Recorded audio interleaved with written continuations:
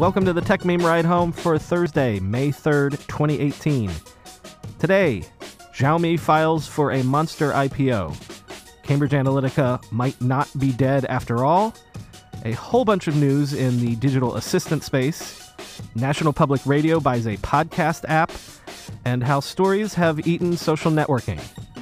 This is what you missed today in the world of tech.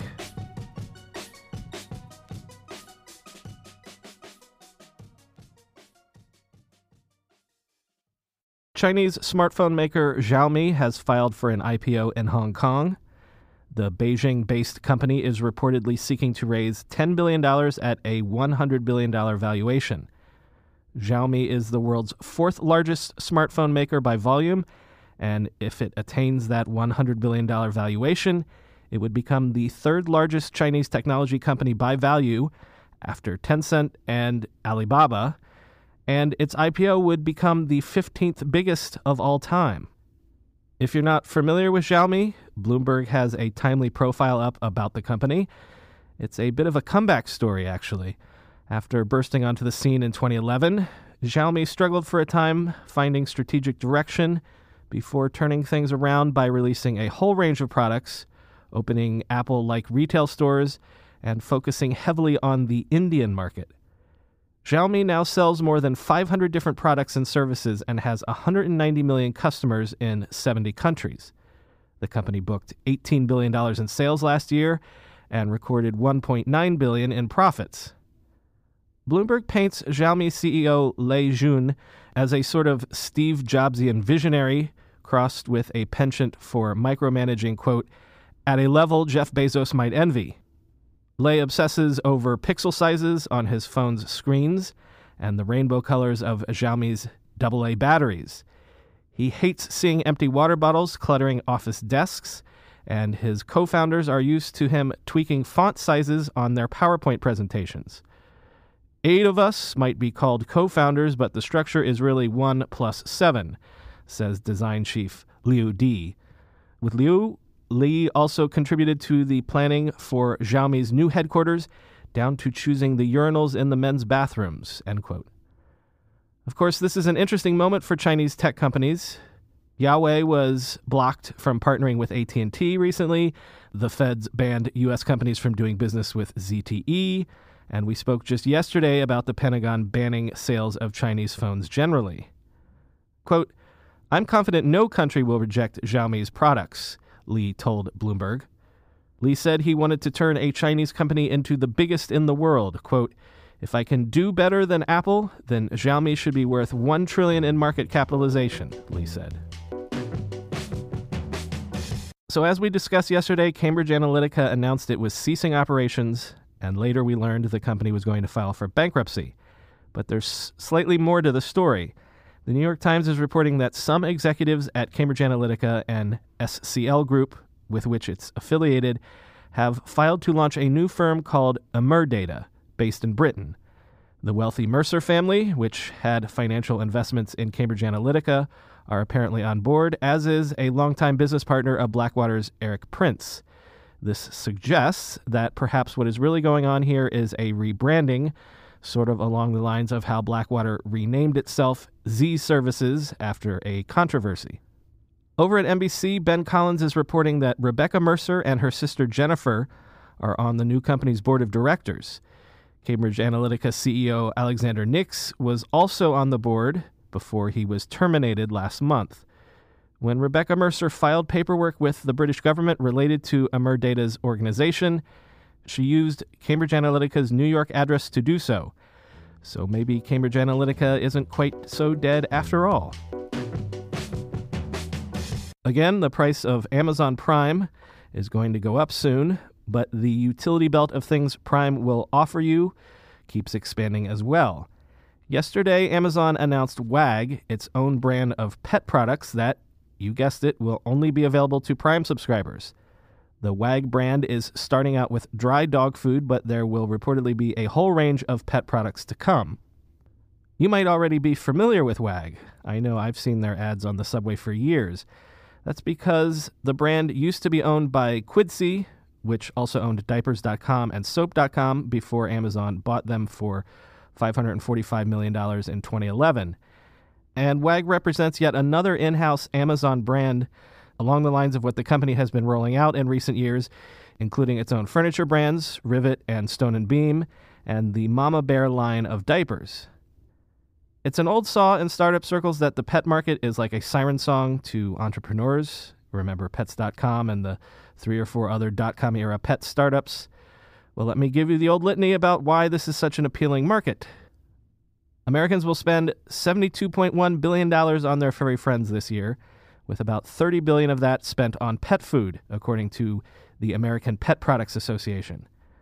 Pet food is a notoriously difficult product to sell profitably online as it's so heavy and bulky, thus the demise of Pets.com.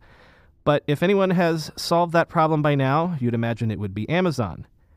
And in a related story, Amazon might finally be ready to tackle another long-standing problem in e-commerce. How can people be convinced to buy clothes online without first being able to try them on? The Wall Street Journal is reporting on a survey that Amazon has been circulating, inviting people to an office in New York where they will have their bodies measured over the course of 20 weeks in order to determine subtle changes in our body shapes and sizes over time. Participants will get a $250 Amazon gift card for their troubles. This, along with job postings the Journal has uncovered, indicate that Amazon might be working on, quote, creating statistical 3D models of human bodies which it will then match to images and videos of people via deep learning algorithms and other tactics, end quote. In other words, maybe someday soon we'll see Echo Show Alexa devices that will be able to take a picture of us and send us perfectly fitting clothes in return. As the Journal piece notes, Amazon is expected to overtake Walmart this year as the largest apparel retailer in the United States. And hey, speaking of Alexa, Amazon today announced that there are now 40,000 Alexa skills, up from 25,000 in December and 10,000 in February of last year. But as CNET's Rai Christ snarked on Twitter, and actually I'd be curious to know this myself, quote, would love to see the number of skills used more than once. We're going to stick on the Home Assistant tip for just another couple minutes. Google says that Google Assistant now works with 5,000 smart home devices, up from 1,500 in January. The best estimate is that Alexa works on roughly 11,000 smart home devices. But Google Assistant is making up ground, clearly.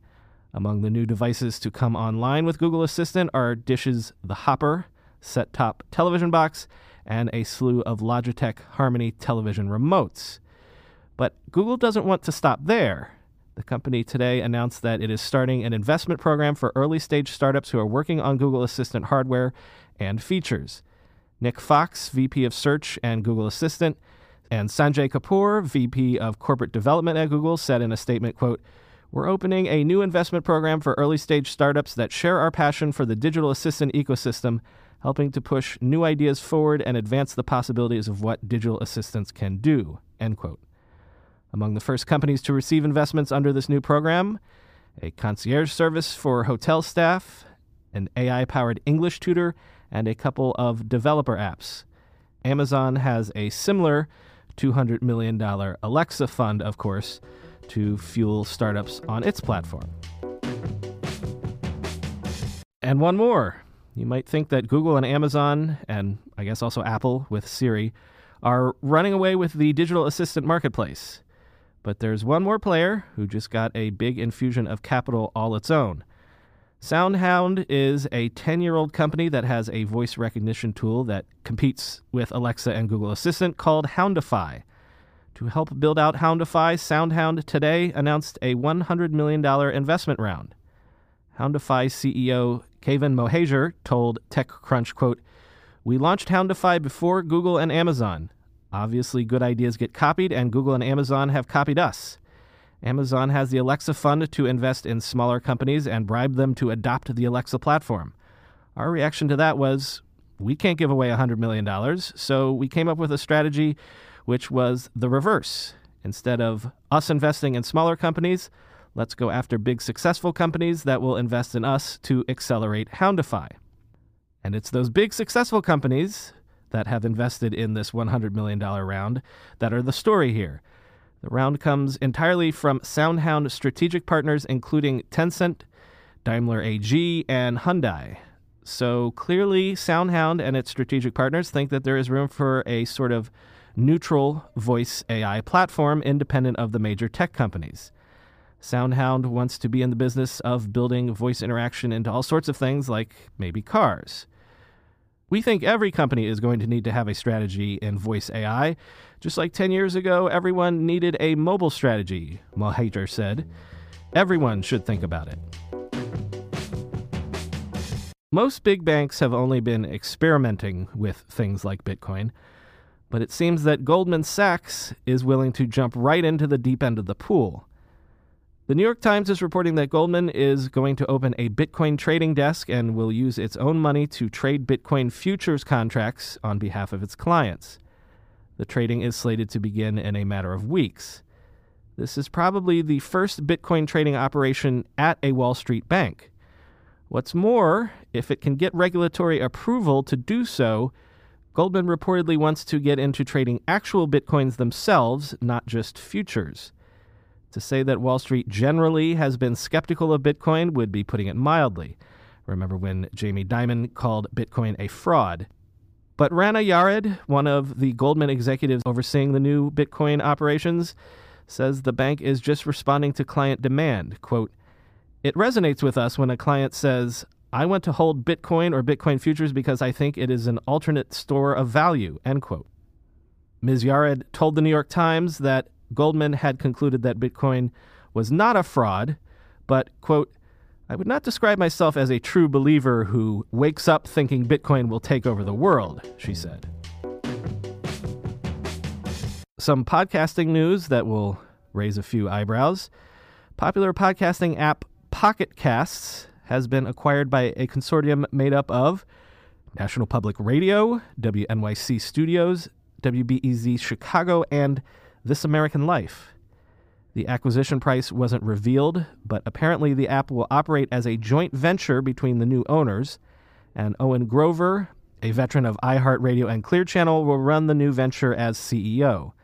As of right now, the word is that NPR's NPR One app will still be a going concern. Pocket Casts developer Russell Ivanovic says that he had fielded acquisition offers in the past, but, quote, "We turned them down because the unique thing about this opportunity is the mission-driven nature of these organizations. They want what's best for the podcasting space. They want to build open systems that everyone can use." Finally today, I wanted to flag a piece that is not really a news story or a long read or a feature or even an editorial, but just a summation of things as they stand in tech that I hadn't really seen elucidated anywhere else before. Over at TechCrunch, Josh Constine noticed that at Facebook's F8 conference, a lot of the announcements weren't about Facebook proper, but about Instagram and WhatsApp and Facebook Messenger, all apps that feature the convention of story creation. It increasingly feels like Newsfeed is old hat and stories are where it's at. In fact, stories creation and consumption is up about 842% since 2016, and nearly 1 billion accounts on platforms like Snapchat and the Facebook properties we mentioned consume these slideshows now. Facebook's Chris Cox said on stage at F8 that Stories is on track to surpass Feeds as the primary way that people share things with friends. So this is a huge shift. Feeds are what social media was built on. If we're moving to Stories, what does that mean? Stories are growing 15 times faster than feeds, so stories seem to be the future. What does that hold for advertising, for news dissemination? As Constine suggests, are stories the evolutionary bridge until VR takes over? So I asked Constine about his thinking here. We've seen all of these companies flock to get rid of whatever they were doing beforehand and just put stories on the top of it. It became a whole meme where everyone's like, oh, Excel is going to have stories and Skype is going to have stories. But then Skype actually did launch stories. And I think especially with Facebook Messenger, we saw the whole app redesigned around visual communication, even though that's not necessarily what people wanted. I suggested that the web is no longer just links and posts and snippets. It's increasingly become about free-floating narratives. Exactly. I think we got used to seeing banner ads that were a single tile, content that was just a single blurb like you see in the Facebook news feed. But Stories is really changing that to be able to link pieces of content together so you can actually have, a turn and a reveal. You can have these elements of storytelling that give people a much bigger emotional punch. And note that serendipitously, Stories have arrived just at the time that Facebook and other social media companies have encountered all of these scandals that were largely enabled by news feeds and feeds in general. I think Facebook sees Instagram and WhatsApp as a hedge for its brand, kind of the life raft. If things go wrong with Facebook, whether people get tired of it or there's all these scandals, it can always push attention and users to these other apps.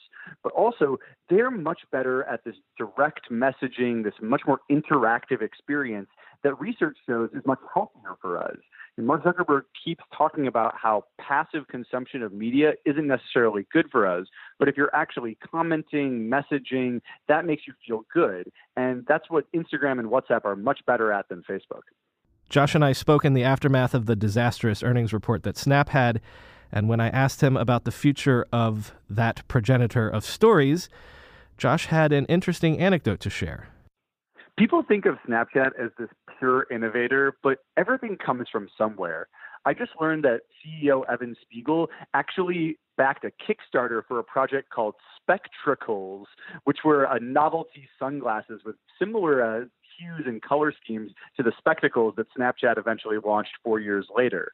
Snapchat definitely did come up with the Stories format, but it's truly a standard, a format that other people are going to iterate on. The same way that Facebook didn't necessarily invent the feed, but it may have perfected it with the relevancy sorting.